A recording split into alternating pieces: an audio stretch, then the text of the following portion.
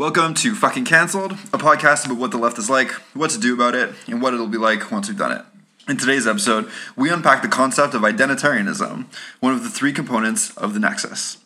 We explain what we mean by identitarianism, the problems with it, and what we suggest we do instead. Bonjour, hi, bonjour, hi, bonjour, hi. Toute la journée, man, it goes. Bonjour, hi, bonjour, hi, bonjour, hi. Toute la journée, man, it goes. Bonjour, hi, bonjour, hi, bonjour, hi. Toute la journée, man, it goes. Bonjour, hi, bonjour, hi, bonjour, hi. Toute la journée, man, it goes. So welcome back to Fucking Cancelled. Welcome back to Fucking Cancelled. So today we're going to be talking about identitarianism. It's something that we talk about constantly and have never, unpacked in depth. Yeah. So we decided that we would get into that today. Yeah, it's basically going to be like a 101 episode where we sort of define what we mean by it and talk about some of the components of it. And, we've done that for cancel culture and for social media already, so this is going to be your third Nexus component 101. Yeah. Because, in the Nexus, whatever, it all happens on social media, and it's all sort of, held together by cancel culture, but a lot of or really all of the content of the Nexus is identitarian in nature. It's just stuff about identity. Totally, and actually, in a weird way, the identitarian aspect of the Nexus is, in some ways, even more than cancel culture, is the one that you're really not allowed to talk about or unpack or criticize in any kind of way. And so people are really afraid to do that because people, rightly so, don't want to be seen as upholding systems of oppression. And basically, if you critique identitarianism, you're basically seen as upholding systems of oppression. Yeah, usually. Within the rules of sort of liberal identitarianism, that's what they think, for sure. Yeah, and they think that an identitarian approach is the approach and the only approach that you could possibly have that anyone has ever had to combating things like sexism or racism or any other sort of... Yeah, homophobia. Etc. You name it. Yeah. And we basically are that's not true. There's actually lots of different ways to think about these things. Identitarianism is one of the ways of thinking about these things. And unfortunately, identitarianism has a lot of problems. Not only is it not the only way to talk about these things or the only way to resist these things, but it actually carries a lot of baggage with it. It's not very effective at doing what it claims to do, and it also, in many cases, reproduces the very things that it's saying it's resisting or deconstructing. Yeah, definitely. On that note, it's worth pointing out that, there's also, a right-wing version of identitarianism, several versions, and that actually, as far as I know, the term identitarianism was actually originally coined to describe, white pride, white nationalist kind of right-wing thought that was also based around white identity, right? So it's sort of white identity politics taken to a kind of fanatic extreme. And if you start thinking about it that way, then you could think about identitarianism as this big spectrum of impulses in politics that all hinge around identity. And there are some that are, more on the liberal side of things or neoliberal side of things, and then there are more conservative forms of identitarianism and also straight up reactionary fascist forms of identitarianism. Yeah, and because of this podcast and what we're talking about on this podcast, we're going to be focusing on the neoliberal type of identitarianism because that is where the nexus is, and that is what this podcast is about. Right, the type that is often mistaken for being left. Yeah, it's basically seen as the left. Yeah. Okay. It's taken a huge chunk out of the left, or a huge bite out of the left, I could say. Yeah. And sort of taken up, it started to live inside the rotting corpse of the left, like a parasite. Yeah. And I think people don't really... I think people are really afraid to talk about it or address it in any kind of way, so therefore there's not even a lot of discussion about what it even is. And so we're hoping to remedy that a bit with this episode. Yeah, for sure. And yes, we were debating about whether or not to even get into this, but I think maybe we'll just do a quick disclaimer about it that sometimes we use the term identity politics sort of interchangeably with identitarianism. I think there's a really good case to be made that they're not exactly the same, and that it's good to be precise with our language, which is why we've made the move to like more use the term identitarianism rather than identity politics, because I think it's just a bit more accurate. But I don't know. You could think of identity politics as sort of like any type of politics like around the world that is concerned with matters of identity, and so that could include like a really huge broad range of things, including things like Irish republicanism or like Quebec nationalism or decolonial movements or like tons of stuff, like really a lot of stuff, movements for the rights of disabled people, right? And so these are not all the same. They all have sort of different content and quality to them, and histories, and they're like really broad and international. So we think it's best to sort of like stick to the term identitarianism, specifically in quite like a North American context. And so that in particular is what we're going to be unpacking here. Yeah, and it's not just that it's in a North American context, and we'll get into it more later, but that it has its roots in a North American context and then is starting to spread globally via the internet. Yeah, and honestly, in particular, like an American context. Yeah, an American context. And like part of, I guess, coming into this episode, like what we want to say is that like, like Jay just said, like identity politics is kind of broad. It can mean a lot of different things. And like some of those things, I would argue are like useful and could be effective in certain contexts and like have been effective in certain contexts. And some I would argue are like less effective or whatever. Like there's many different things going on there, right? Identitarianism specifically, I don't think is effective, and I think it has a lot of problems, which we'll get into. But part of the way that identitarianism functions within the Nexus is that it makes people literally terrified to have these conversations, to critique these things at all, right? So for me to say, like, I think identity politics could be effective sometimes in certain ways, and like some types of identity politics are less effective or have problems, like a lot of people I think will literally have a stress response to hearing me say that, because we have been taught to see that as me saying that, like, systems of oppression don't matter, basically. And like that couldn't be further from the truth. Like, we really want to put forward a socialism that isn't just economic, but that fully does tackle, anything that dehumanizes people. Yeah, it's literally the whole point. That's the whole point, right? Yeah. Like, we fundamentally reject any type of domination, dehumanization of any sort, right? And so, like, what we are interested in is trying to create politics that, like, effectively address these issues. And so we want to be able to talk about whether or not the things that we're doing are effectively addressing these issues. And so we have to be able to talk about it. We have to be able to critique it, and we can't just, like, live in fear of talking about it, because it's not going to get us anywhere. For sure. And because most of those systems of oppression are themselves based in a form of right-wing identitarianism, we need to at least have the option of thinking about stepping outside of the paradigm of identitarianism as a way to combat those things, rather than remaining within the framework of identitarianism perpetually. Yeah. I don't know. So that being said, I think that one of the first components of identitarianism that is worth getting into, and kind of lies at the core of what it really means, is that it is this impulse within politics to hyper-focus on and privilege identity at the expense of all other factors. So there's a lot of different ways of looking at the world. There's a lot of different ways of trying to figure out what drives history and why your life looks the way it does and why certain people are in charge and why things are set up the way they are and all these different things, right? We are all born into the world, and then we have to figure out why it is that way, Yeah. And people all throughout history have been coming up with different ways to do that, Yeah. right? There are many, many, many, many, many ways of thinking about that. Yeah. Identitarianism is one. Yeah. And it uses identity as its main focus, its main it's like explanatory, like framework or system. Like, it uses identity to explain everything. Right. But there are other things that you could use, right? Yeah. Like, obviously, like, as Marxists, we're going to say, like, class is one of them. Yeah. Other options include, like, God, right? Like, for most of human history, people really thought in terms of their, like, religious myths and ideologies to explain where we come from and where we're going. You know, we came here because God created the earth, and we're going to the end of the world where God is going to bring everybody back, or whatever it is. You know what I mean? Obviously, those stories vary from culture to culture.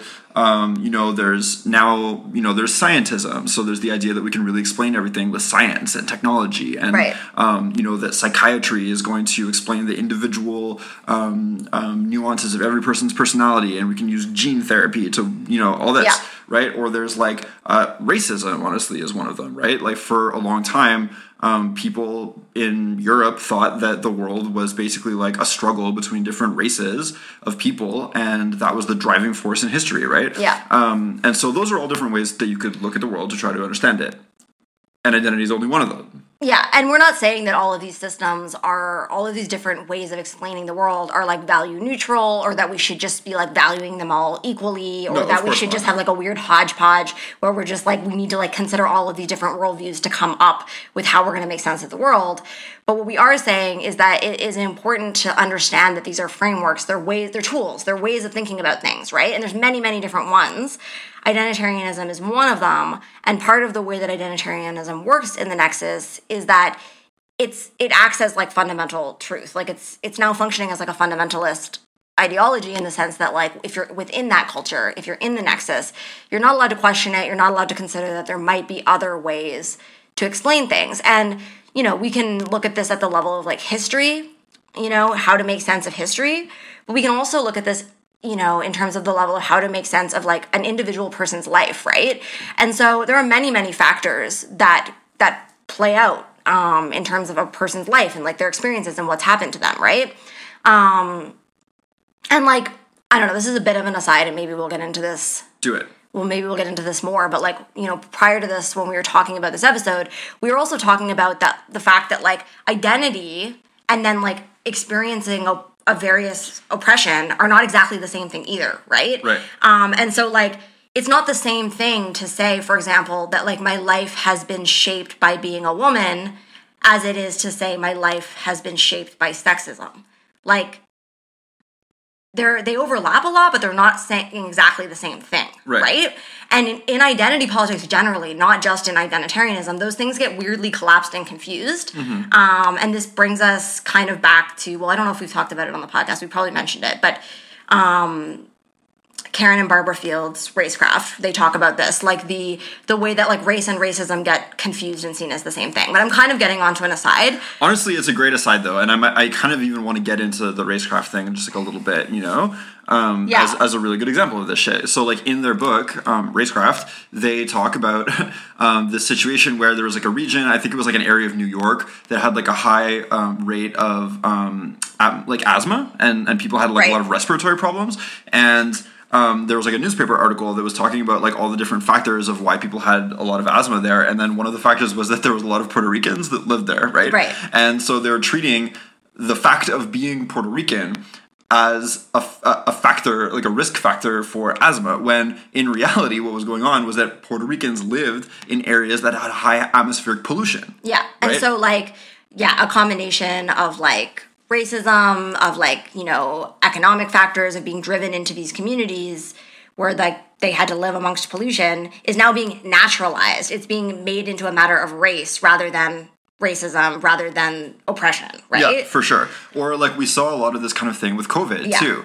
Obviously, like Adolph Reed got was like the classic example where he got a talk canceled for trying to talk about this exact thing as regards race. But I even saw it as being applied through the lens of gender and sexual orientation, where I saw this article that was like queer and trans people. No, I think it was trans and non-binary people are more likely to like die of COVID or something. I didn't even see that. And then when you get to like the bottom of the article, it was like because they're more likely to be like survival sex workers and to have HIV and like all this kind of thing. And it's sort of like you're talking about a very specific segment of the so-called trans and non-binary community, you know what I mean? Right. And like 99% of like non-binary people are not survival sex workers, you know what I mean? But if you adhere to this identitarian worldview, then basically you're in this position where you're sort of like, well, I came out as a non-binary person and I use they them pronouns, so I am now more likely to die of COVID. Yeah, like now we're getting off on all sorts of tangents, but I do think that these are important, and like it's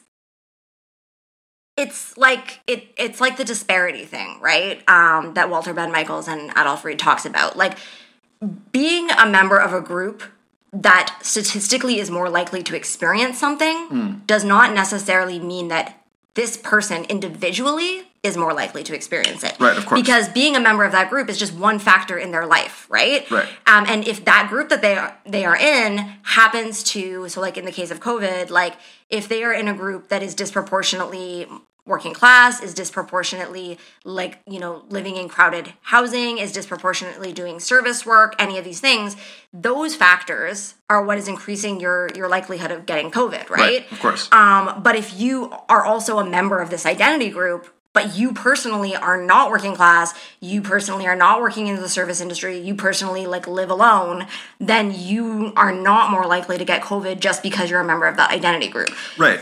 And so the reason why we're going on about that is because, like, just to remind you, dear listener, of what this component that we're talking about is, it's the hyperfocus on and privileging of identity at the expense of other factors. This is where the other factors are being excluded by identitarianism. Exactly. It's like they don't even give a fuck that, like, the reason why people are catching COVID is because they're fucking Uber drivers, not because they're, like, you know, they happen to be like Chinese or something. You know what I mean? And it's like, I don't know, okay, I want to be generous, you know, and I want to be like, it may not be that they don't give a fuck. It might be that, you know, they don't understand because it's never explained, right? Like, because it's repetitively said over and over again in the Nexus, like in places that subscribe to this identitarian framework, you know, it's explained as if it's truth, right? Like, people will be like, members of this identity group are more likely to whatever. Yeah. And it's repeated over and over and over again. And then because of the way that the Nexus works, if you question this in any way, people will just assume and insist that the only reason you would do that is because you're a bigot, is because you don't care about racism, or because you don't care about transphobia, or because you don't care about anything else. And in fact, the reason that we're questioning it is not because we don't care about those things, but because this is not an effective strategy, right? Because if the issue is that the person is an Uber driver and not, you know, the racial category that we have arbitrarily assigned to them, then the issue is the protections that essential workers have or don't have, you know? Yeah, it's the labor conditions. It's their labor conditions. And so if that's really what's going on, and it happens that there are, due to racism, due to like historical factors, due to like a bunch of things, that there are these disproportionate realities where racialized people are more likely to be in some of these situations, like, it doesn't mean that doesn't matter. But it means that the way to best help everybody in those situations is to literally change the problem, right? Yep. To fix the problem. And so we want to be effective, right? And we want to be able to make sense of these social issues, like, so that we can address them. Not to, like, because part of, I mean, okay, I'm not going to go there because it's going to get into one of the next points, and I don't want to get off topic because there's still something I want to say about this. But we'll get into it. But basically, it's just not effective. And so it's not effective. And the other thing that I wanted to say about this is, you know, in terms of like, at the expense of other factors, right? Because I kind of went off on a major tangent. But basically, like, I was talking about like at the level of like a person's life as opposed to like at the level of history, right? Yeah. And some of the factors that are ignored there are oh, right. Yeah, and I don't even remember what I was saying now. I mean, basically, you were saying that, like, you know, identitarianism will attempt to explain your life, you know, through the lens of identity, because it uses identity for everything, that's right? What I thought I was saying. But there are, like, other factors that are not usually, like, you know, considered to be important within the identitarian framework that often can impact an individual's life in these really important ways. So go. Yeah. So, I mean, some of these, you know, are, like, literally things like a person's disposition or their personality, right? Yeah. And, like, it's offensive because if you are going to say that a person's identity and the meaning ascribed to that identity is more important than that person's own, you know, it's dehumanizing. Because people are all sorts of things. People are introverts and extroverts. People are nerdy and they're cool. People are fucking, I don't know, like they're all sorts of things, right? To like insist that their identity take That precedence it comes over everything first else. and that you must be like this because of your identity is dehumanizing. And so there's lots of factors that contribute to people and the way that they are in their lives and the circumstances that they had, like how ambitious they are or like how curious they are or whatever, right? Like there's many, many factors. It's obviously not the only factor, but it does matter. And then another thing that I wanted to say, just to like use myself as an example, because I think that it's interesting, right? Like for me, like when I was, really embedded in the Nexus and I was really taught to understand things through this identitarian framework, it was really fucking hard for me to make sense of my life trajectory.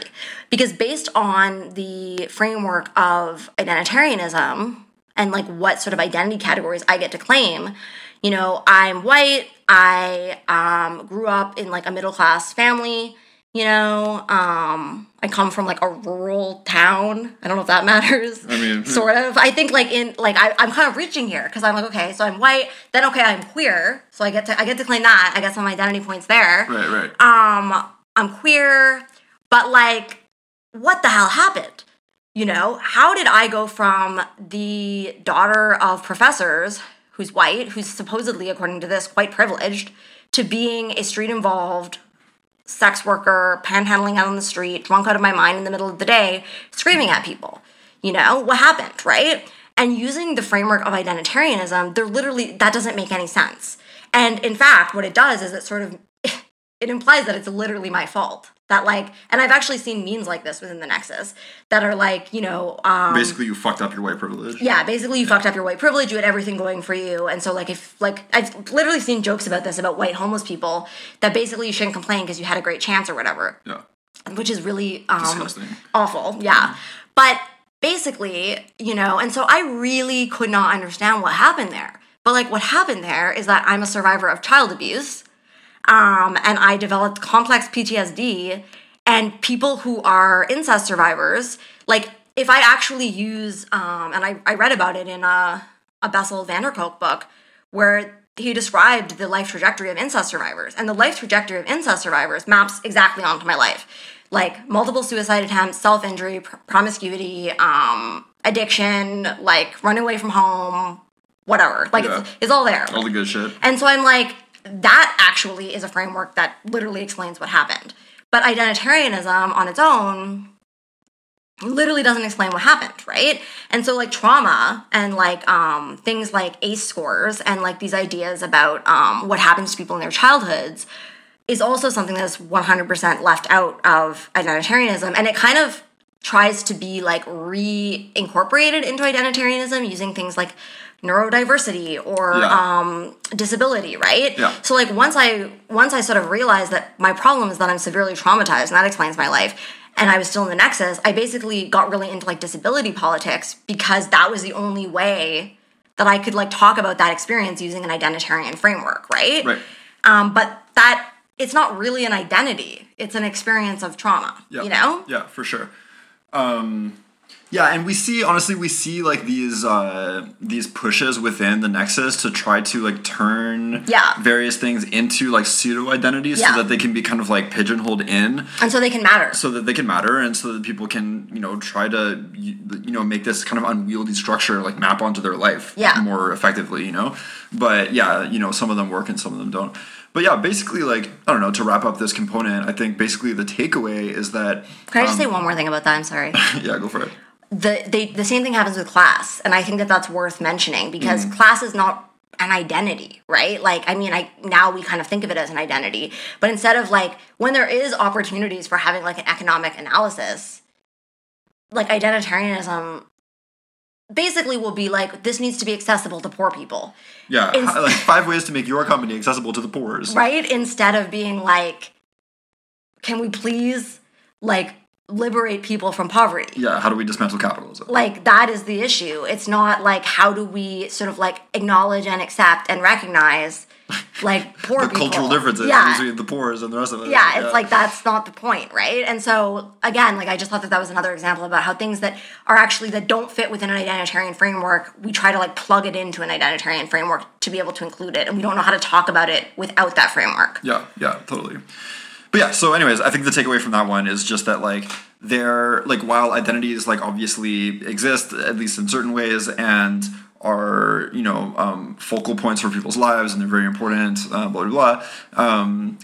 Identitarianism that is focusing only on identity and not being able really to bring other things into the picture leads to us missing like huge things about the world and not being able to understand things in a full way because we're literally missing the tools and we're missing like the part of the picture. You know? Yeah. Okay. So the next one that we wanted to talk about is defining identity categories in essentialist and homogenizing terms. And so, yeah, like we've already talked about how identity is, in identitarianism, identity is sort of like the only way that you're allowed to think about things. But then identities are thought about in like this very specific way.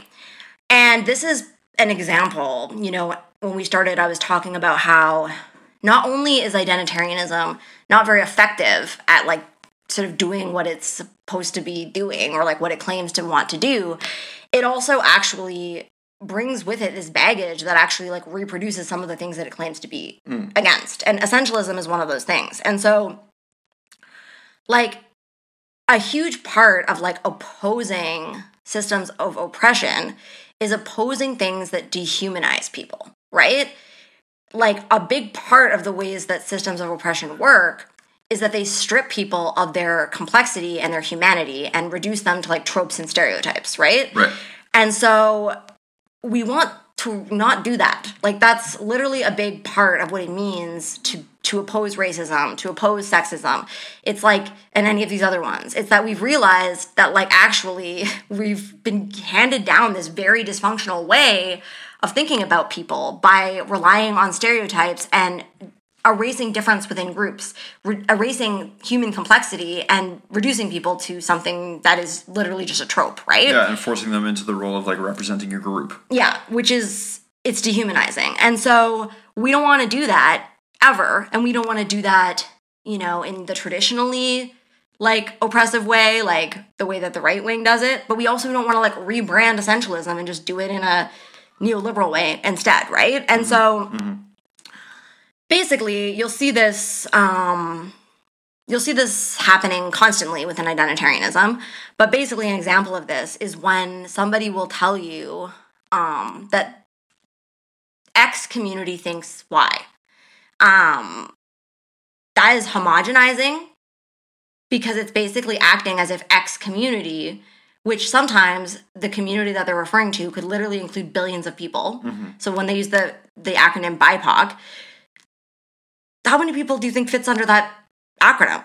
Like 7 billion or like so. A lot of people. And so when you make a statement like that and you're like, the BIPOC community believes, and then you say something, it's so profoundly absurd, but it's also like so profoundly insulting and dehumanizing because it's bizarre. It's a bizarre thing to say, and it's said constantly within the Nexus and within identitarianism. And sometimes you'll have smaller ones, like BIPOC is a really, really big one to be making such large claims about. But yeah, even if you were to say Black people, right? And like, or even if you were to say Black Americans, and Cedric Johnson talks about this in one of his articles where he's just like, yeah, like, I can't remember the numbers, I'm bad at remembering numbers, but basically he's like, the population of Black Americans is like, large. And he was like, it's like the equivalent of Canada. It's bigger, there's more, yeah. And he like listed like a bunch of other places that it's the equivalent to. And he's like, would you say Canadians believe this thing?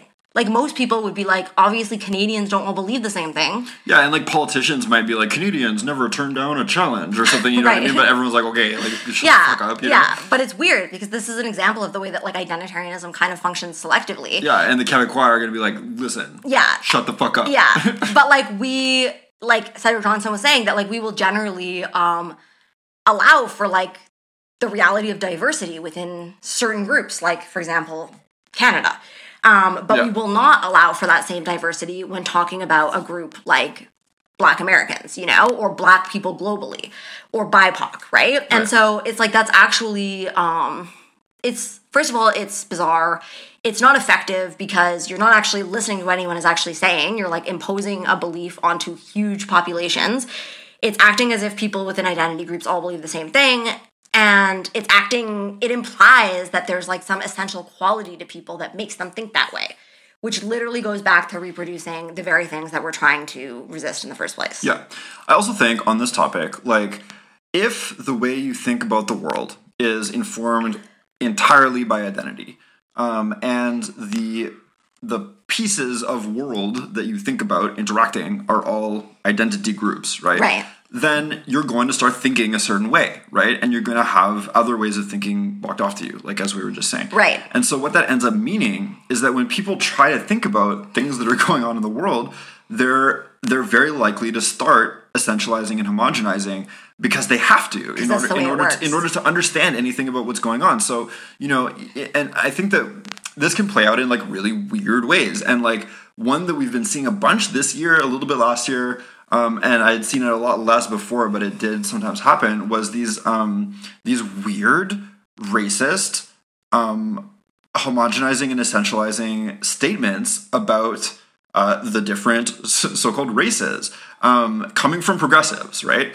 Or from people who consider themselves to be progressive. And it'll be like, because they're trying to understand, let's say, colonialism, which is like an extremely complicated topic and has a lot to do with economics and history and a lot of other factors go into it, but they can only think about it through the lens of identity, right? So they're like, well, why did it happen? It must be because some identities are like this and other identities are like that. Course, yeah. That's the only real conclusion that you can come to if you're like trapped within an identitarian worldview, right? So you can't be like, well, the development of mercantilism in like 16th century Europe, whatever, you have to be like, well, POC are closer to the earth. Right. Which is something that people genuinely say.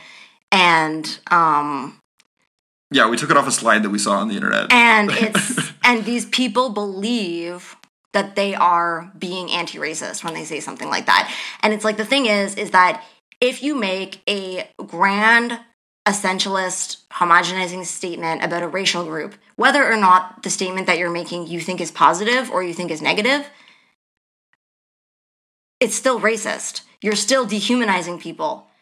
And it's absurd. It's like, it's literally, it's racist to do that. Like, you can't. Anyway. I mean, it's racist in like all the obvious ways, and then it's also racist from my perspective anyway, where I'm just like, you have the fucking audacity to take like, or okay, I'm being a little bit mean. Let me just step that back a little bit. Okay. Trying to be generous. I'm trying to be generous. Yeah, like people have like they've had a very poor education about history and anthropology and global affairs generally, And honestly, like a lot of people in North America, regardless of their racial background and stuff, think about the world as being like Europe, America, and then the rest is kind of like there's dragons. Yeah. And like there's some sort of like blurry lumps around there, and there's probably brown people and probably black people too. But like whatever, and somewhere in there is China. You know? And like that's how people think about the world, And they have because they think about the world in those terms, like they can think about the world as being like white people and like POC, But if you like step foot in the rest of the world for like 5 fucking seconds, it's like really clear that like the so-called POC who are like inhabiting the dragon inhabited areas of the globe, like do not think of themselves as all the same people. Yeah, of course. And have their own complex histories. Yes. They have their own complex histories. And actually, when I even say their own, like that's kind of a ridiculous way to put it, because their histories are also our histories. They're all interconnected and literally always have been. Yeah. Like I mean, with the exception of the Americas being cut off from the rest of the world, and Australia too, there have always been these like complicated interactions between people in every part of Afro-Eurasia. Yeah. And then also within the Americas, there were also complicated interactions between all of those people. Yeah.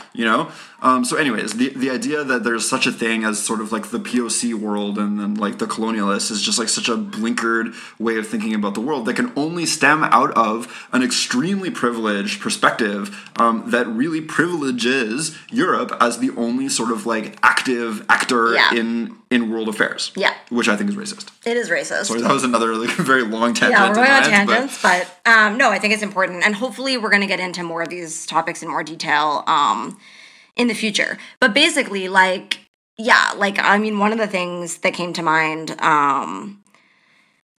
when you were talking about that, and I'll only just mention it briefly because maybe we'll get into it in another episode, but I was just thinking about Michael Brooks's concept of cosmopolitan socialism that I just heard him talk about recently, and like I want to listen to more of what he has to say about that. But basically, yeah, he's basically just saying that like any kind of serious politics really needs to account for the fact that people globally and historically have thought about things in all sorts of different ways, you know, and you really can't gloss over it with such a crude paintbrush of just using these broad identity categories. It's completely missing the complexity of the picture, right? And so like a socialism, it needs to be global, it needs to be historical, it needs to actually seriously contend with like the specificity of what people have been doing and are doing in all different places of the world.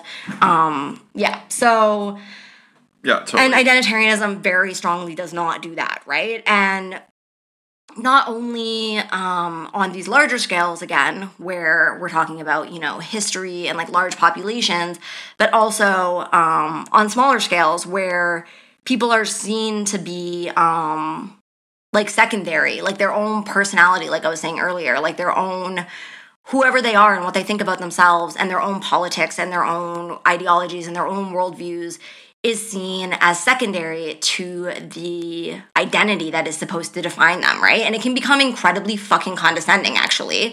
Absolutely. Because people who are seen as marginalized within identitarianism, who reject identitarianism, or who have different ways of understanding themselves in the world, are often seen as like sort of like misguided, or like they just haven't awoken to reality, right? Like they are seen as like not truly aware of their circumstances. Right. And like I don't agree with the way that every single person understands themselves in the world, right? But like it's very condescending to just dismiss that and be like, "Oh, sorry, you just don't really understand things," right? Like you need to actually engage with it and what they're saying. Totally. Do you think we covered that? Yeah, I think so. For now, anyway. I mean, it's related to the next one, which is the impulse to categorize and rank everything and everyone according to identity groups, right? And I mean, just to connect it really briefly to what we were just talking about, I know we have a lot more to say about this one, but what it makes me think of first and foremost is that like, yeah, when you take like these gigantic masses of people that are all, I mean, they're all individuals and they all have like all these different identity categories and also other things about them, but you're trying to categorize them like into, you know, an easy to understand sort of like graphable kind of, you know, system or framework. You are going to start like running into the fact that all these identity groups have subgroups as well, you know?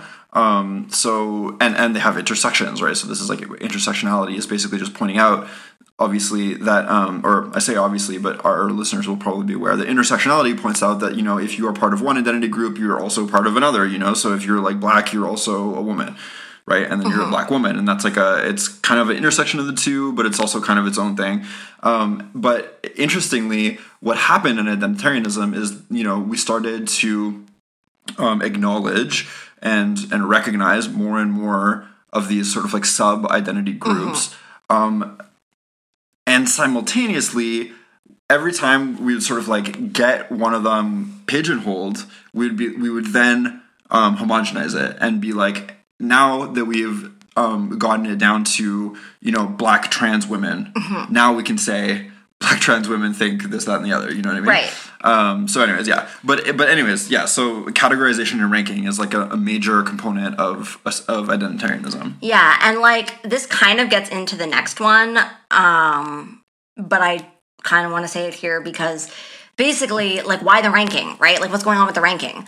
I get it. Identitarianism is dividing groups up into identities and with a special focus on marginalized identities, right? Because the idea is that marginalized identities are experiencing these specific oppressions and we want to correct that. Like, if I'm being generous, like that's what identitarian thinkers would say, right? They're trying to correct for these oppressions that people experience, so we need to focus on these particular groups, right? But so why the ranking, right? Like if there's all of these different oppressed groups, why do we need to rank them against each other? Because if we are honest and we are inside the nexus, we know that that's what people do. They rank them. Absolutely. And there's sometimes weird wars that pop up where people try to decide which of two groups is more oppressed. Yep. Like, for example, are binary trans people more oppressed or are non-binary trans people more oppressed? That has been a bit of a war. Spicy topic. It's been going on for a while, right? Yep. And you'll see this play out in like lots of different ways where there's this this really strong desire to decide who is more oppressed out of groups that we are admitting are both oppressed, like from the beginning, right? Yeah. And so why is that happening, right? It seems bizarre, but it's very, very normal within identitarianism, and so much so that if you're in the nexus, like you might not have even questioned this because it's constantly going on, right? And like people have called this the oppression Olympics, like that's a phrase that gets used to describe this ranking. Yeah. But basically, like there's this sort of assumption within identitarianism. It's very, and I mean, this is why I'm getting into the next one, but I kind of need to get into it here. It's very like, it's not actually like a radical or transformative vision of the world or of like what we're trying to do, because it's not actually trying to do something like overthrow capitalism or like make sure that every single person has housing or make sure even that every single person has healthcare. Instead, it's trying to be like, okay, things are really fucked, things are really bad, but with the little bits that we have, with the tiny scraps that we have under global capitalism, you know, how are we going to divide these up? And that's basically what we're doing. We're arguing over scraps, right? And so, and these scraps can come in all sorts of forms. They might literally come in for example, like I was at this event that had like it had like a clothing swap, right? And so everybody brought clothes, and they brought like nice stuff to this event. And then, you know, you'd go through and you'd pick out clothes and you'd take clothes. And so because there was a lot of nice clothes, they did this thing where they were like, so for the first hour, it's BIPOC, trans, and disabled people. Nice. Can access the clothing swap first. So they get like first dibs on what's there, right? And so like the purpose of that is to be like, look, there's only so many clothes. And so we want people who are more oppressed to have first access because we know that, you know, they don't like they're experiencing these other oppressions, right? And like it obviously doesn't work for the reasons that we talked about earlier, because as we said, a person being trans does not actually tell you 100% what their financial situation is and whether or not they can afford to buy clothes, right?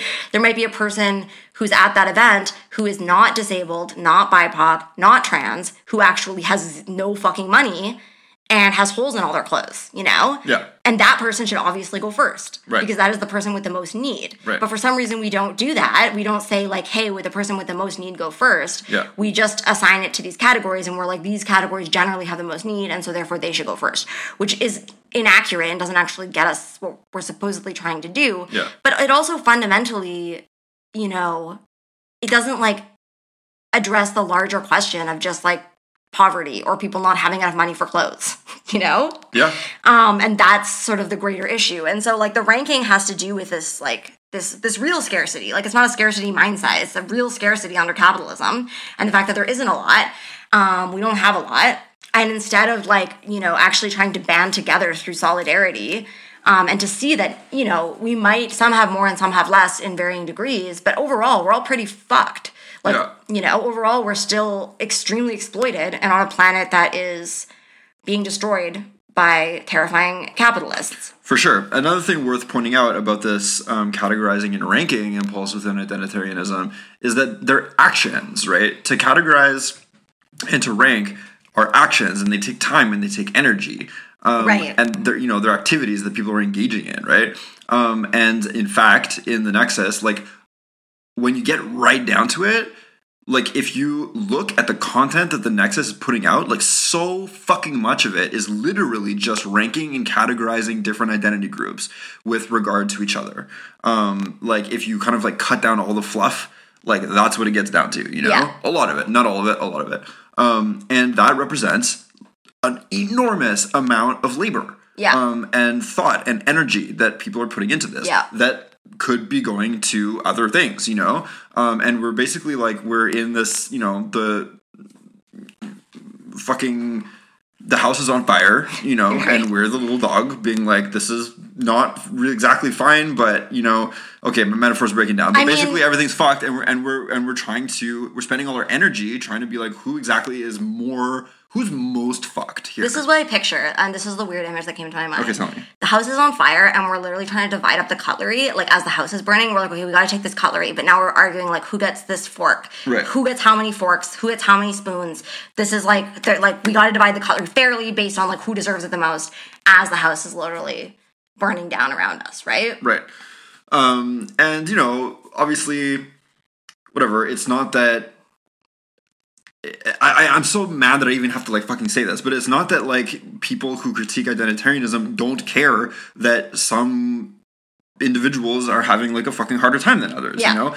Literally the whole point is that we want to eliminate that state of affairs. Like, that is why we are socialists, right?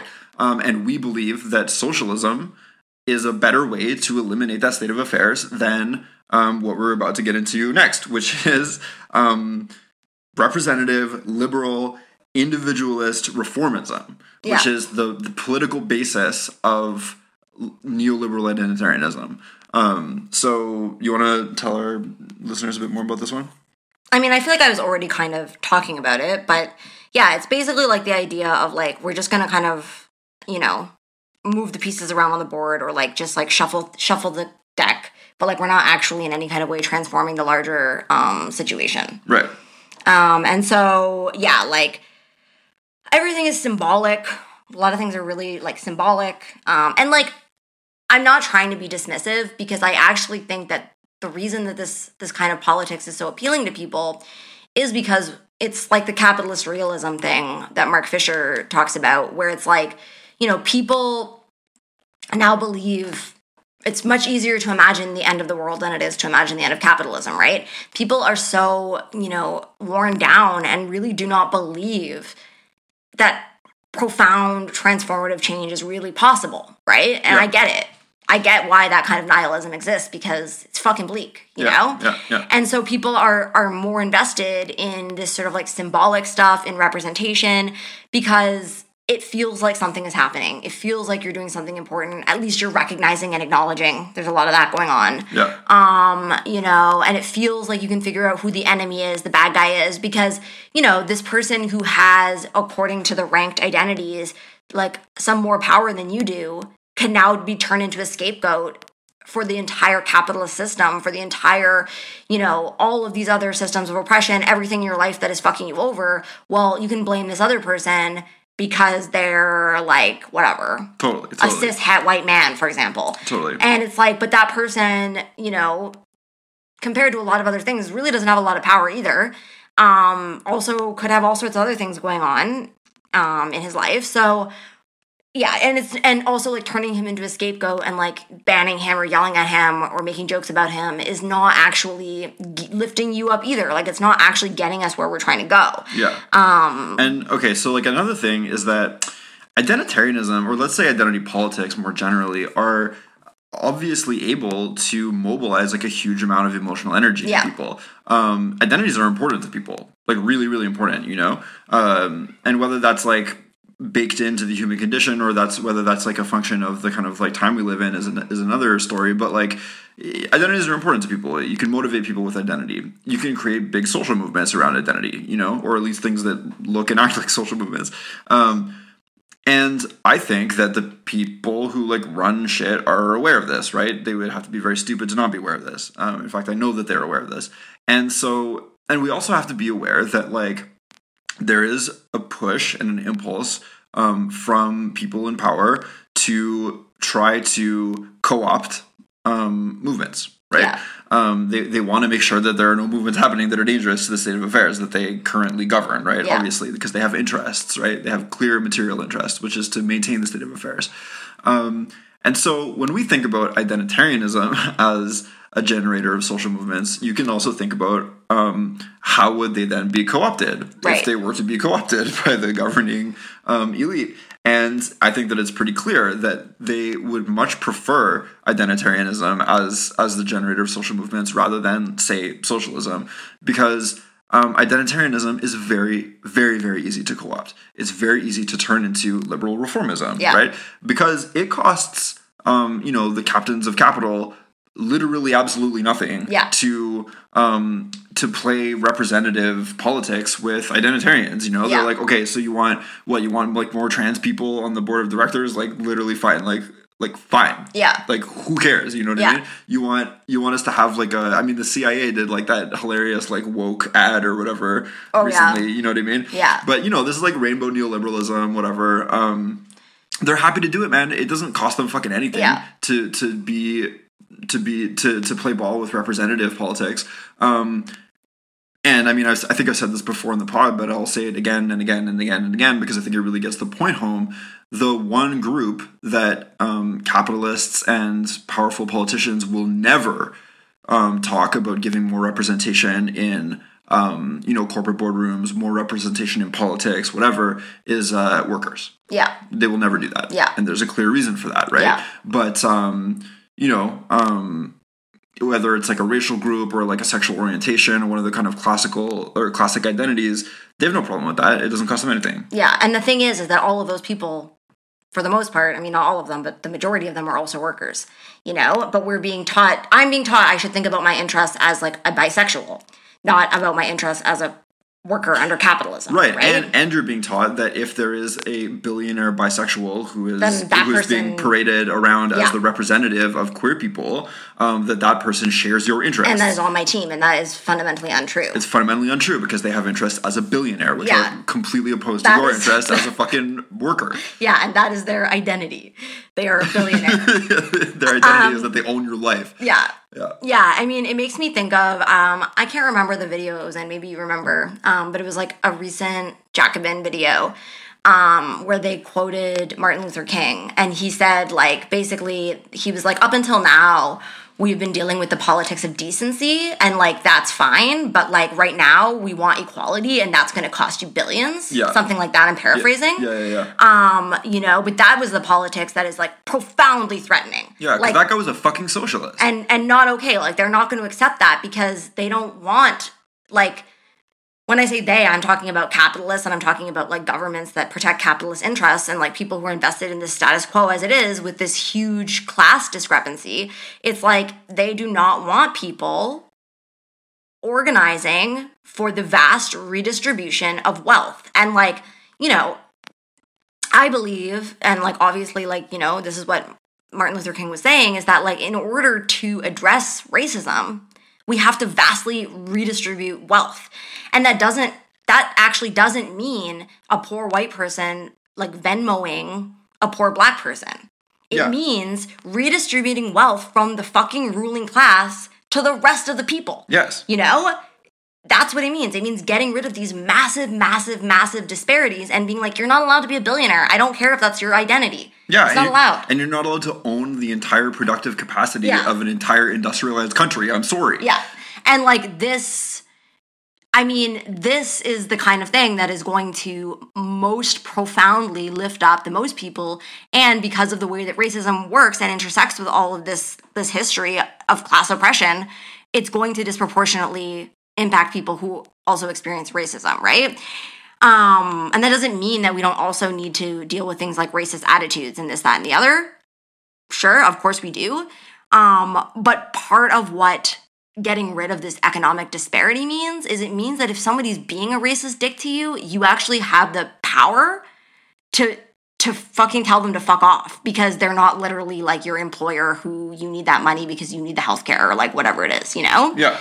Like economic power, it gives people the freedom to walk away from things and to say no to things in a much more profound way than people stuck in poverty can, For sure. If you believe that racism is prejudice plus power, we need to fucking deal with the power. We need to deal with the power because honestly, it's very hard to change people's minds about their prejudice. Yeah, and I mean, not that we can't, not that we shouldn't, but like... But, I mean, yeah, like, if you can empower people to the point where it literally doesn't fucking matter. Like, because, like, think about it. If you're, like, white and somebody calls you, like, I don't even know what, like, a bad name for a white person is. Like, a cracker, I guess. We don't really say that in Canada as much, but whatever. It's an example. Like, it doesn't matter to me. Like, it doesn't affect me in any fucking way because I'm fine. And there's no function of being white specifically that is going to make me be disempowered or make me more likely to be disempowered or whatever, you know what I mean? So if we can make it so that all people enjoy that kind of what identitarians like to call a privilege, then we can make it so that racism, like racist attitudes, are much less damaging towards people. Yeah. You know?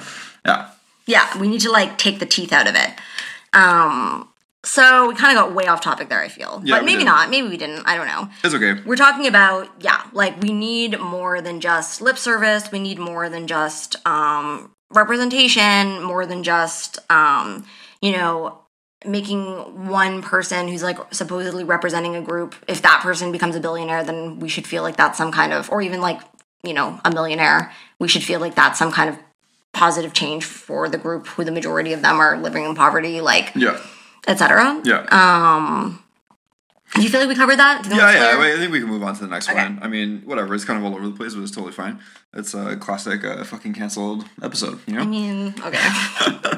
I mean, we like to go on tangents, you know?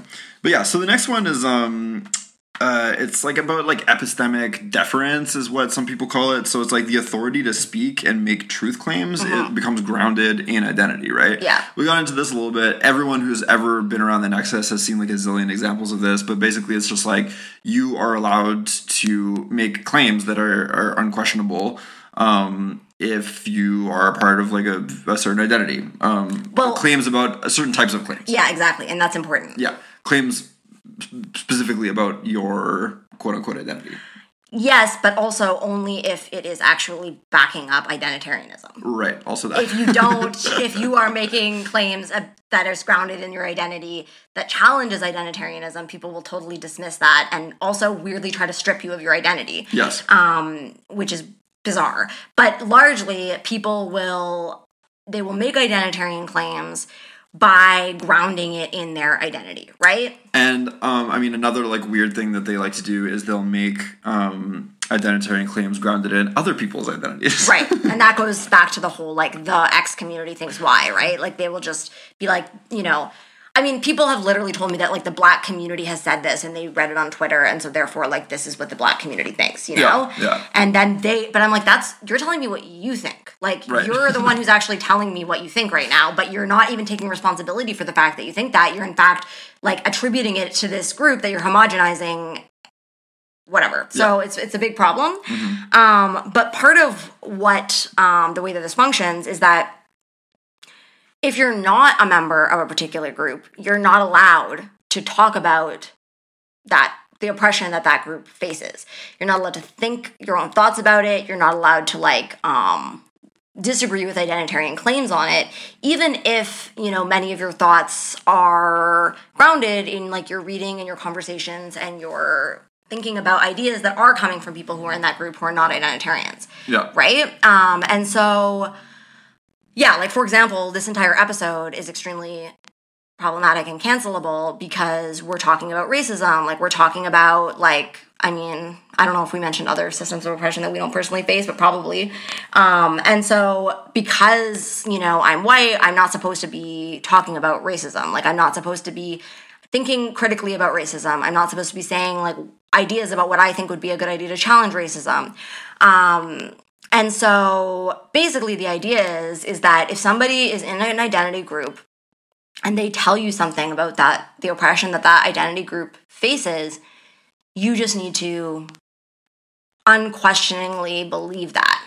Yeah, as long as it is in line with basic identitarian tenets. Yeah, and if it's not, then we just pretend that that's not happening. But like, yeah, and so, I mean, I think that people get the picture of like how this plays out, but I'm not sure if we could be a bit clearer about it. But like, basically, people will say it all the time, like as this, as that. I like as a queer person, blah blah blah. Yeah. And then they will also say like, as a white person or like as a straight person, like you don't have the right to say that, like take a seat or like stay in your lane or like whatever it is, right? And like maybe people listen to me, it's obvious why that is wrong, but like maybe people listening to this, maybe we need to articulate why it is wrong a little bit more. Well, yeah, and I mean, okay, so there's like the basic point, which is that like the content of people's arguments also matters. Yeah. Not just the identity of the people saying them. Yeah. Which, like, I think, to me, is just, like, a fundamental and obvious thing, you know? I also understand why there's pushback against that, you know? Because, you know, if you're used to people, you know, kind of like talking over you and just like assuming that you don't know what the fuck you're talking about because they are racists or something like that, then obviously, you know, you're not going to be like super keen on just like playing like debate, whatever, with like annoying fucking people you don't like. That makes sense. You know what I mean? But when we are talking about trying to come up with ways to deal with complex social problems that we're facing as a civilization, and we're trying to come up with, you know, ways to adapt socialism to the 21st century, and we're trying to, you know, have these discussions that are really important about really important topics, we actually do have to be able to evaluate arguments by their content, not just by the identity of the speaker. We have to be able to do that. And what's so weird about identitarianism, we've already mentioned already, is that we literally already do this within identitarianism, right? Because like if a black conservative is like, black people just need to be more entrepreneurial and like stop, you know, leaving their baby mamas, like people in the identitarian sphere are going to be like, that is like super inappropriate and like we don't like that fucking black conservative, you know? Or like if a black socialist is critiquing identitarianism and is saying like, actually, you know, the causes of COVID are these material things that are happening, not somebody's race. Yeah. And I'm referring to Adolf Reed here. It's like people will literally call him a racist and cancel his talk, you know? When actually he's overtly opposing racism and essentialism. And his whole thing is that he's trying to do that, Yeah, and it's like, but he's not, you know, saying the identitarian, you know, whatever. He's not playing by the identitarian rules. And so, like, yeah, that's obviously a problem. And then also, like, the idea that, like, I just want to make it really simple, right? The idea that lived experience gives people this truth about the situation, and that if the person says that truth, you have to listen to it because you don't know, because you didn't live that, doesn't make sense. Because if you were to take two people who have very similar lived experiences, you know, I mean, first of all, there's the fact that we said earlier that just because you're in an identity group with someone does not mean you've had similar lived experiences. But even if we took two people in that identity group who do have very, very similar lived experiences, and then you were to ask them, like, philosophically, ideologically, politically, how do you make sense of the world? How do those lived experiences shape your understanding of the world and about what we should do? You're going to have profoundly different answers. It actually isn't true that like lived experience just fundamentally like flows into like political ideology in this like smooth way. It doesn't, right? Yep. And so what this means, and like I think part of where this leads us, is that it means that like you actually you can't hand off the responsibility of your politics and like your ethics and your principles and like what you think about things to like whatever marginalized person is standing in front of you and just throw up your hands and say, I don't have the right to have an opinion about this. Because it's not just that you have the right to have an opinion about this, but it's that you have the responsibility to have an opinion about this. You actually have the responsibility when something like racism exists and is dehumanizing people, you know, when we have capitalism, when we have whatever, any of these topics, you have the responsibility to think about these things deeply. You have the responsibility to try to figure out how to act ethically in relationship to this stuff, right? Yep. You can't just do what you're told. And if you're just doing what you're told, it's actually like, it's pretty offensive because people could just tell you all sorts of things, right? And you're just going to do it. Yeah, for sure. So basically, like, identitarianism uses identity to bolster truth claims that it makes, and the truth claims that it bolsters using identities are ones that reaffirm the identitarian narrative. Yeah. So it's this kind of like cyclical situation. Yeah. Yeah. And I think that that's like one of the most crazy making things about identitarianism. Yeah. And when people step outside of that, like you see it happen where people are literally like robbed of their identity. Yeah. You know? It's like the whole thing that people are like, oh, the only people who critique cancel culture are white. And then you're like looking at them because you're like, are you like, where are you getting this? Because you see that that's not true. Yeah, like you literally know that that's not true. So like, what are you saying about the people who like are not Exactly, white? right? And then in some cases, it will literally be as a person like, whatever, they'll start being like, okay, well, maybe you're not white, but like, you know, you're like white passing or you're light skinned or something like this. Proximity to whiteness, And you're then- upholding whiteness. Yeah, and there's like all sorts of ways in which that person's identity, which 5 seconds ago they were holding up as like the fountain of truth, Yeah. as soon as the opinion is not in alignment with like the nexus and with identitarianism, suddenly like they're being robbed of that identity, which is also very offensive. Yeah. Okay, so I feel like that probably makes that clear. Yeah, So totally. we're gonna go to the last one. Yeah. So, yeah, the last one, I just kind of threw this one in here at the last minute, but I actually think it's important that we just mention it. Yeah, I'm glad you did. And basically, it's American centrism, which is that this ideology comes out of the United States of America, Yeah. which is a specific place. I'm just letting you all know that. It's a specific place. It is actually, it's a country. It's a place. And the things that are going on there, and the history that it has, and like the specific politics that happen there are specific to that place. And not everywhere in the world has those same histories, those same frameworks, those same politics, et cetera, et cetera. In fact, they all have their own histories. There's different ones. And so, like, this is important. I don't know how to tell this. I don't know how to tell you guys this. But basically, it's like, yeah, so like what happens is that, you know, I think that identitarianism as a framework does a bad job of even explaining the complexities and the specificities of reality within the United States. Yeah. You know, I don't Yeah. think that it does a good job even of that. But it's basing its assumptions and its, you know, its fundamental frameworks on a very specific American reality. And then it is exporting that globally. And so what you see is that like totally different countries, totally different places, it's spreading. Like obviously first it spreads to the Anglosphere, so it's happening in English speaking countries first, and now it's leaking out into countries that are not English speaking. But people are being expected to think about themselves and their own local and specific realities through the lens of the United States of America. Yep. Using American like racial categories to understand themselves, even though those are not the racial categories that they historically have been using.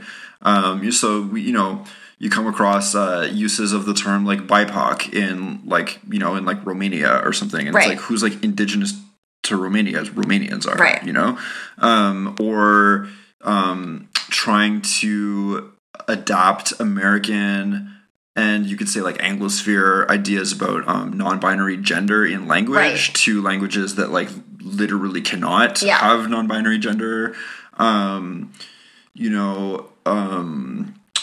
Yeah, like so there's a lot of different examples of this kind of thing. And it really just it doesn't work, you know, like and all these places actually like have their own kind of like histories Yeah. of struggle, And their own contexts that are happening right now. their own contexts that are happening right now, exactly, that are not the same as what's happening in the United States of America. Yeah. I mean, I'm reminded of like just like a thing that happened in Canada. There was like a minor politician in Nunavut. So Nunavut is the northern territory, the northernmost territory in Canada that is the homeland of most of Canada's Inuit, who are an indigenous people who live in the north. And there was a minor politician in Nunavut who made like a Facebook post that was like Inuit Lives Matter, and then got basically like taken down as like a racist, you know? And it's just like the context in Nunavut is not the same as the context in the United States of America. Yeah. And this person, whatever, was just trying to make like a very obvious statement. Like it's obvious what they were trying to say Yeah. with that. You know what I mean? It wasn't supposed to be like at the expense of Black Right. Americans. I mean, this goes back to the whole like ranking thing, right? Like yeah.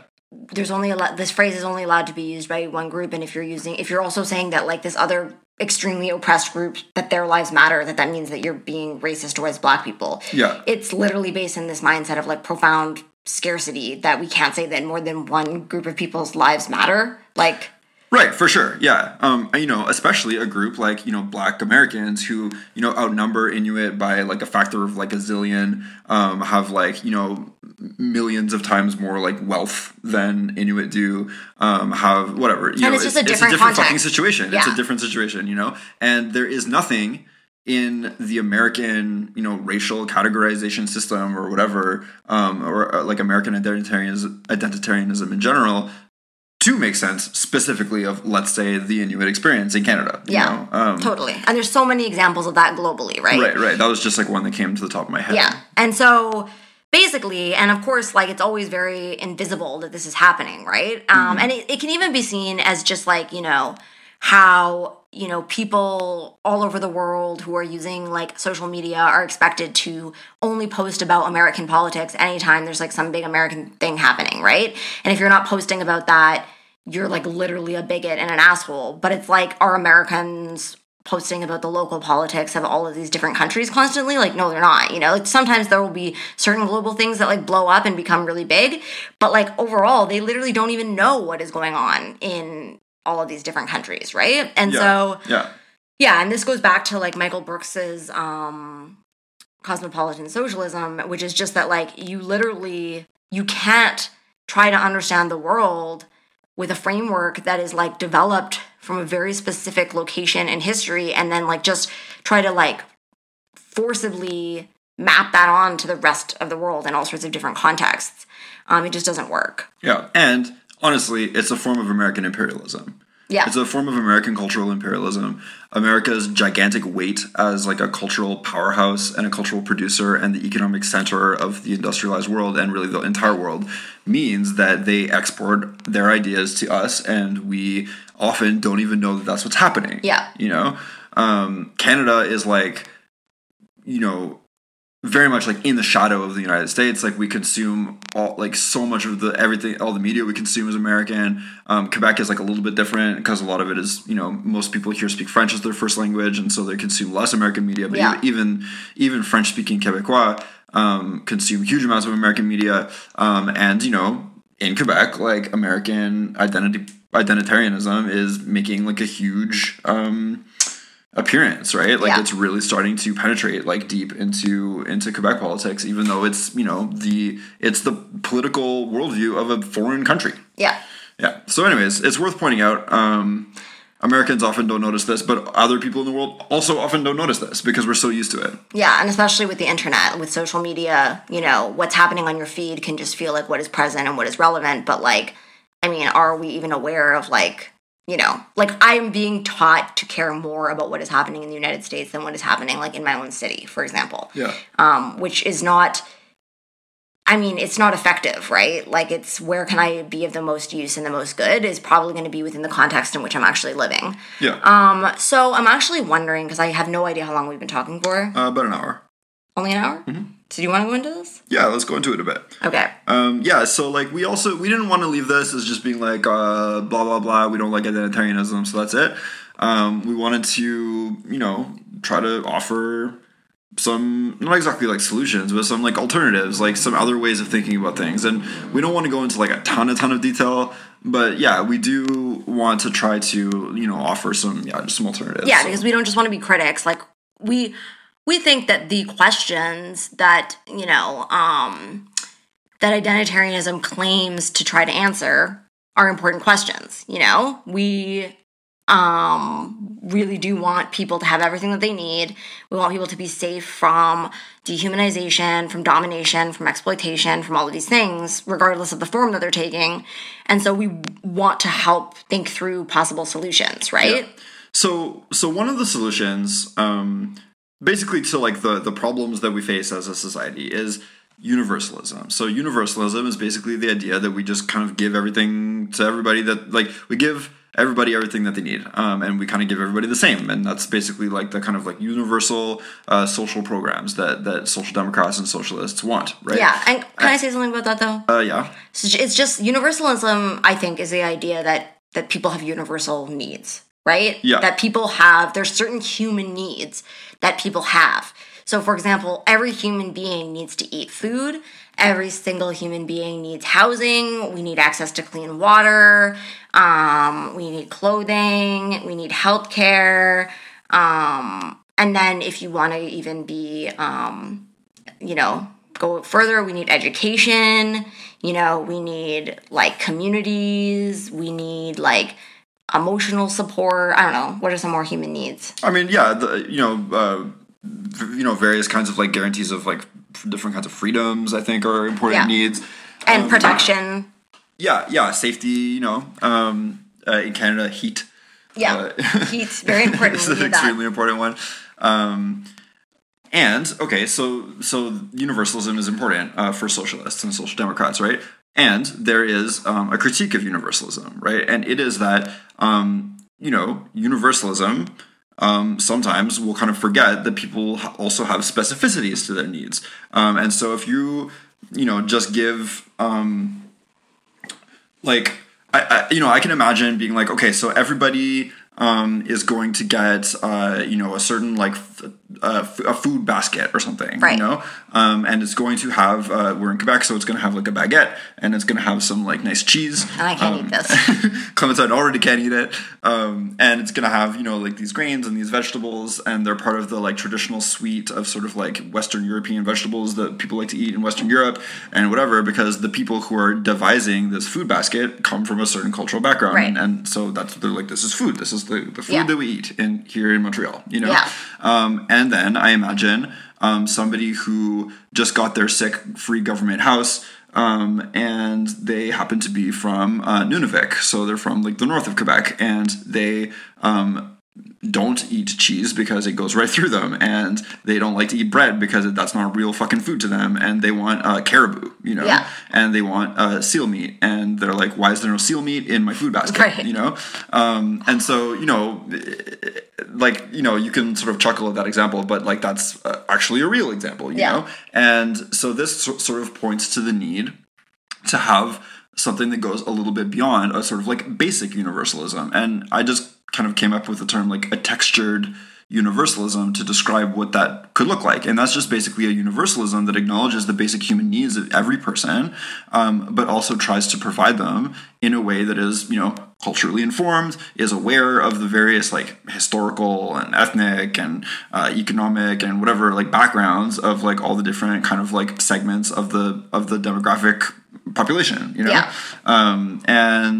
So I think that like a textured universalism is one way to address a lot of the things that identitarians like claim to trying to be addressed, while also offering a real alternative to capitalism. Yeah. And I think like, sometimes the critique of like universalism, like the sort of assumption that universalism is secretly just about like a cishet white man, I guess is what they would say. I mean, like I get that, but at the same time, like it is just fundamentally true that human beings all need to eat food. Human beings all need housing. Human beings all need healthcare. And there are just like literally needs that human beings have. And I think sometimes with identitarianism, with this like very intense focus on difference, it can be like weirdly dehumanizing in a way because it's acting as if people don't, that their needs are somehow so different, Yeah. And so that is why like I like the wording of textured because it's just shaping it. Like it's being like, these are needs that literally everybody does have. But like they might just be textured differently. They might have a bit of a different shape to them to like fit the specificity of specific human beings because human beings are not all the same, even though we do share these profound similarities in our needs. For sure. And like to be just like sort of like make it clear, I am not suggesting that, the socialist government of the People's Republic of Quebec should make like a racial database of like everyone who lives here to like so that we can like be like, oh, you're like 1/4 Chinese, so because you can have like a 1/4 of a rice portion or something like that. And this would be like an identitarian way of doing it. Right, exactly. It would be like this weird, identitarian. It would mean that there's options. Because people need options. Yeah, and because people are different one from the other. I don't know. Like back in the day, like I remember there was like one food bank that like I loved to go to, and it was like I think it's a good example of this. And it was like one of the only food banks that you didn't need to show where you lived. So anybody, it wasn't, because usually the food bank is like in this neighborhood that you live in, and that's the only food bank you can access. But it was like a food bank that was like just for anybody in the city. And there they actually had options. Like they had vegan options. They had like a variety of different options that people could choose from instead of just like your standard, like, you know, one tuna, one peanut butter, one can of beans, whatever, right? Yeah. And it's like, because when I would go there, like I was still a vegetarian then, even though I was poor, I was still a vegetarian. And so like I couldn't eat it and they wouldn't give me another thing. So I just got less food, right? And so like this is like an example of being like, look, like we're going to have a variety of options for people to choose from to meet their specific needs while still providing everybody with food. Yeah, and I mean, to use another example, I'll try to not go on too long about this, but yeah, to use another example that kind of stems from the work that I do, there are like these housing first projects, you know, and they're, you know, the goal behind them is really good, right? Like the goal is like what homeless people need is a home. You know, we have to give them a fucking house, and that'll solve really a lot of problems very quickly, right? But it's not always so simple, man, because like a lot of people who are chronically homeless, and I'm not talking about people who lost their job, had a bad stroke of luck, whatever, ended up on the street for 30 days. I'm talking about people who are chronically homeless, have been on the street for years and years and years. Like, if you just give them the keys to an apartment, like, it's not necessarily going to go well, man. And a lot of people, you know, travel with their buddies, and they're used to a certain corner and whatever it is. And, like, if you just put them in an apartment in a suburb, you know, off the island of Montreal, whatever, where it's, like, really difficult to see their friends, and they don't know anyone, and they have no car to go to the grocery store, and, like, whatever it is, like, they're not going to prosper necessarily, right? So maybe you need a bit more texture to your, like, basically universal program. Absolutely, you know, yeah. because that program is going to work really, really well for like Jean-Claude, who fucking lost his job and his girlfriend like took his fucking car and he's whatever, and he's like had like a mental break and he found himself on the street. That guy just needs an apartment. Yeah, like all he needs is a fucking apartment. He's gonna be fine. Yeah, you know, more or less. But it might not be the same for somebody else. Yeah, exactly. And so it's like a genuine attempt to meet people's needs, and even though we have these universal needs, it's like the shape of them is going to be different depending on the specificity, and those specificities do not map perfectly or accurately onto identity categories. So we actually have to be more specific than that. Mm-hmm. So I feel like that probably covers it. I mean, we'll probably get more into a lot of these in other episodes because we want to talk a lot about this stuff, but for now we're trying to speed through and not be talking forever. Yeah. So the next thing that we have for like what to do instead is solidarity instead of allyship. And so part of the way that identitarianism functions is it, as we've said, like it creates these like identity groups that you belong to, and you know, it tries to like remedy the severe hierarchies that exist by sort of like reversing those hierarchies and being like, you know, within identitarianism, like people who are marginalized have this kind of contextual power within the nexus, right? And so people who have power outside of the nexus, or like whatever, like they're in a position of privilege, are expected to be allies, right? And they're expected to basically like, in many cases, just sort of like do what they're told. Like they're not actually encouraged to have like a responsible relationship to those actions where they think deeply about them and like actually try to like understand why they're doing what they're doing. Yeah. But they're basically just being told like, you need to do what we're telling you to do, this identitarian thing. Yeah. And you're doing it as an ally. And like the problem with this is that it makes people enter into it in this kind of, I don't know how to explain this. It's like a kind of dishonest way. It's like people don't want to do things. Like it's kind of like the charity model. It's like people don't want to do things just because they should, or because it would be the good thing to do. Or because they're being told to. Or because they're being told to, or because like whatever. Like people want to do things from like a genuine, real place, right? They want to do things because they make sense. They want to do things because they're in alignment with their actual like principles and like thought out values. And they want to do things, importantly, and I don't think that this is a bad thing, they want to do things because it helps them. You know, people want to act in their own interest. And so a lot of the way that identitarianism works, which is No, it's not very strategic, guys. I'm just letting you know. Like, when you tell people who are already don't have a lot of power that they need to give up the little bit of power that they have to people who have less power, and that is the way forward, that is not a good selling point. Because people are like, I already do not have a lot of power.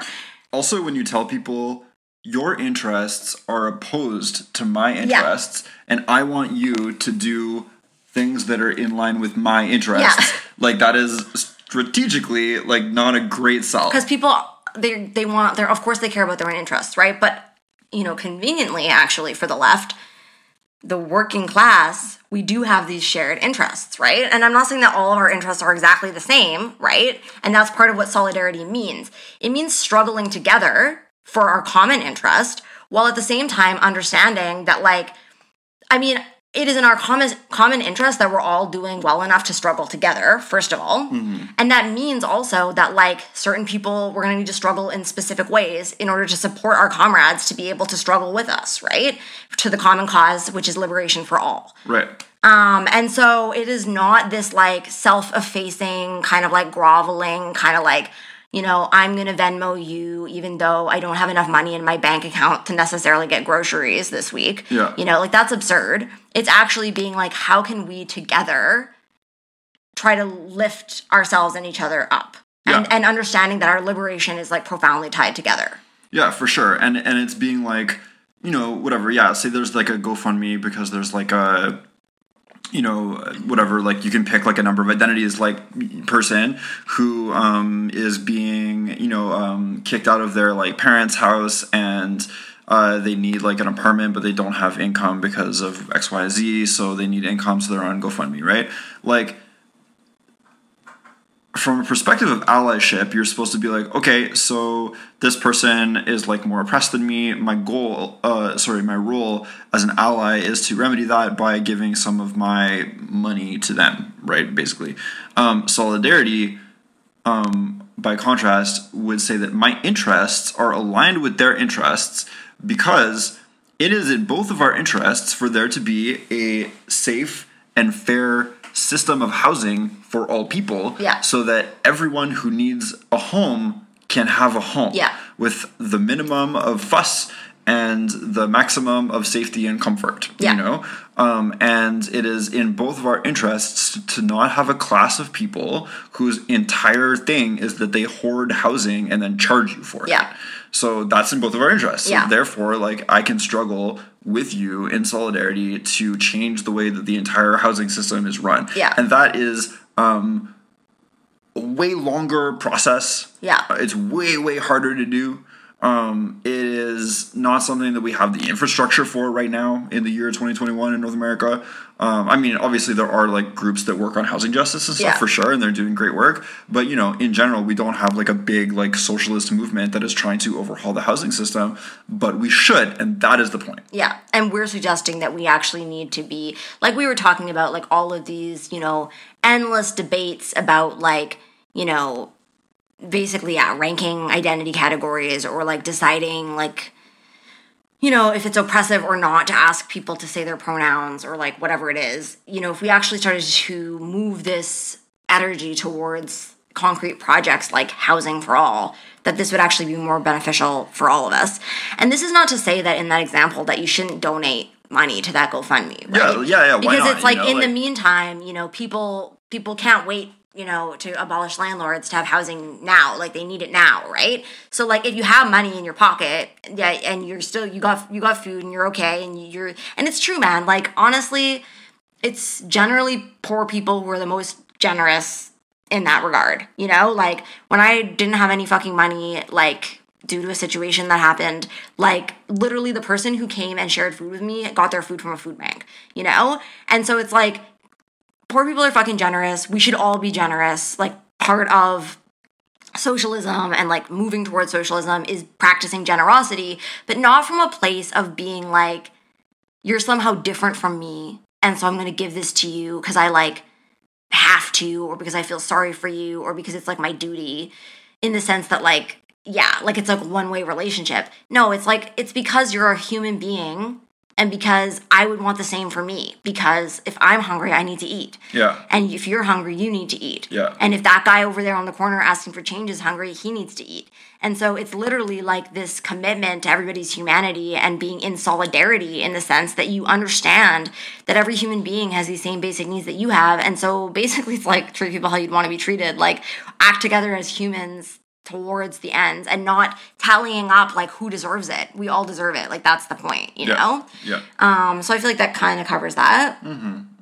I think we should just move on to The last one? We should kind of like start wrapping it up a little bit. Okay. Yeah. Which I don't know, honestly, like it all kind of ties together. Like we think that socialism is just like an antidote to identitarianism in a really real way, and like socialism and universalism offer these ways to have like a bigger picture way of looking at the world that factors in, you know, more factors than just identity groups being locked into a struggle with each other, that can explain a lot more of like history a lot better, can explain like why we got here better than identitarianism can. And I really think that we should be trying to teach people about like a socialist worldview, you know? Yeah, and we're talking about a kind of socialism that is like this textured universalism that we talked about, and we're talking about a kind of socialism that is this cosmopolitan socialism that Michael Brooks talks about. And like I think that there's this like obviously there's this accusation of class reductionism that comes up when people are like, we want economic redistribution and we want socialism and we want universalist programs, because people are like, okay, but those aren't the only things that affect people's lives. And like absolutely not. And we believe that a socialism, like ultimately socialism should be a political struggle to meet people's needs. Yeah. And those needs are not just economic, right? Mm-hmm. And so, of course, a socialism should also be fundamentally in opposition to anything else that dominates and dehumanizes people. And that's important, and it does need to be said.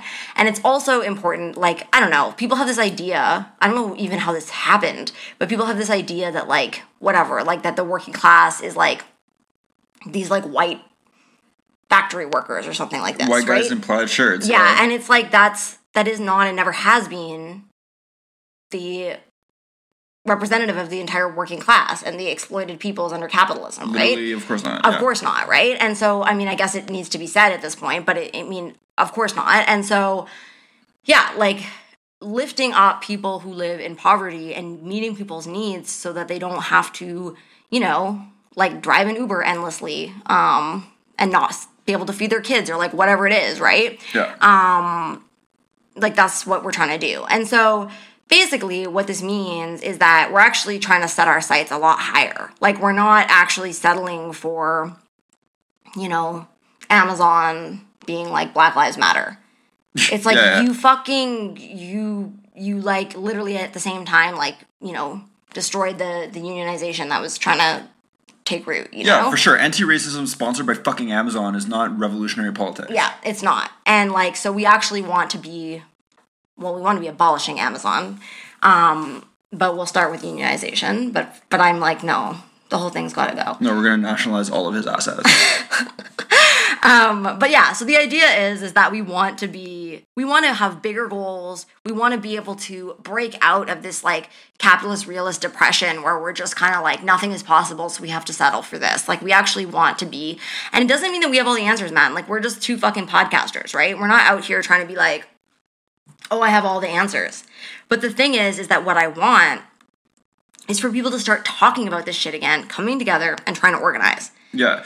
Or, honestly, I would settle for at least being able to fucking talk about this shit. Yeah. You know what I mean? Because, like, identitarianism just fucking, like, caps it off, so you just can't. Yeah. You know? And that's, like, really bad for the left, man. It's, like, a really sad, scary, fucked up thing, you know? That a lot of the people who honestly have the most kind of, like, energy and heart, who really do, like, sincerely care about other people, that's why they get fucking sucked into this shit, like, end up in this position where they, like, can't talk about the things that they're trying to fucking think about. Because and, like, they don't have the tools, you know? I would fucking love for there to be, like, a fucking think tank, or many of them, for people to be getting together and sitting down together, many different people with many different, you know, even like different frameworks and like different ways of thinking about things, and to genuinely be working together to answer questions like, what is the best way to fundamentally and permanently eradicate racism? You know, I would love that to be a question that people were rigorously and seriously thinking about, and not just like repeating these like sort of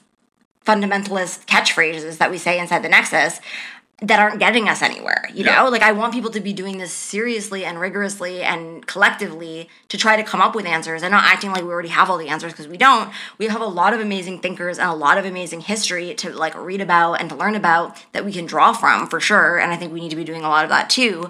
But we also just need to be able to think and ask questions and work together and, like, be allowed to be wrong, be allowed to change our minds, be allowed to be creative, be allowed to be like, what about this thing, you know? And so, like, the suggestions that we're putting forward on the podcast are, like, you know, based on, like, our own, like, endlessly long conversations that we constantly have about all of these topics. Yeah. But when I was deep in the Nexus, I was too afraid to have any of these conversations. Like, I never talked about this stuff, right? And I was just like, no, I'll just do what I'm told. And that did not make me an effective political actor. It did not actually help me to be responsible for my role in, like, trying to change the abysmal situation that we're in. Yeah, for sure. For sure. And I mean, I don't know, like, we've been talking a lot about race, but, like, there's all these other identity categories that are, like, really important to the Nexus too, and, like, gender and sexuality are ones that, like, we also, like, really need to be working on. Like, we have to be working on it. Like, I don't know, in one of our earliest episodes, we talked about how I think, like, honestly, like, the rift between, like, the different, like, types of feminism and, like, the different sort of, like, understandings of, like, queerness and gender, like, it's fucked, man. Like, we have, like, these, like, super contradictory impulses, like, all kind of, like, uneasily coexisting on the left when it comes to, like, gender and sexuality and sexual orientation. And, like, I don't know, it's like, really unresolved, and we can't talk about it. Yeah, that's like, the thing. Like, people who really try to, like, rigorously talk through it, if they're even anywhere close to the Nexus, they get, like, nuked from orbit. Yeah. You know? And then when they're outside the Nexus, I mean, it's like... Yeah. Yeah. Yeah, and so we want leftists to be seriously thinking about all of these things. We want to be figuring out a way to meet everybody's needs. We want to be fucking thinking about how to end capitalism and save the planet. And we don't want to fucking be fighting for scraps about it. We don't want to be fighting for scraps. And we really want to build a politics that is based on, like, a profound, like, respect for all human and ecological life. Like, fundamentally, you know? And so how do we do that? And of course, there's lots of different ideas about how to do that, but I believe that that's the project that the left should be working on. And so, you know, honestly, man, like, I don't even want to have a podcast about this. It's annoying. Like, I'm just like, I don't care. Like, it's a waste of time in some ways, you know? Like, I want to be moving on to the next thing, you know? And we could only dedicate, like, we kind of had to rush through the second part of this episode because it took us a long time to actually unpack and explain what identitarianism is, right? And in the future, like, we're going to have a lot more stuff that we want to do about, like, what the fuck to do. And we're also grappling with that and trying to figure it out. But, like, that's what I want us to actually be thinking about. What to do instead, what to do next. How are we going to, you know, address these serious problems that literally include the extinction of our species? What are we going to do about it? You know? And we're not going to get there with what we're doing inside the Nexus. I hope that we've argued that point sufficiently.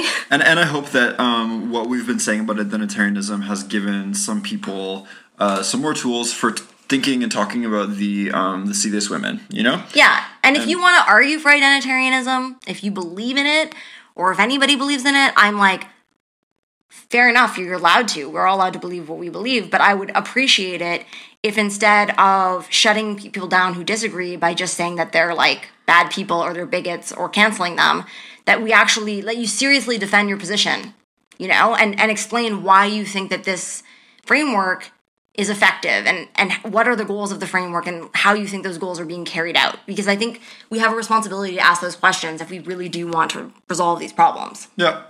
So anyways, that's it for episode 14. I hope we didn't go on for too long. Yeah.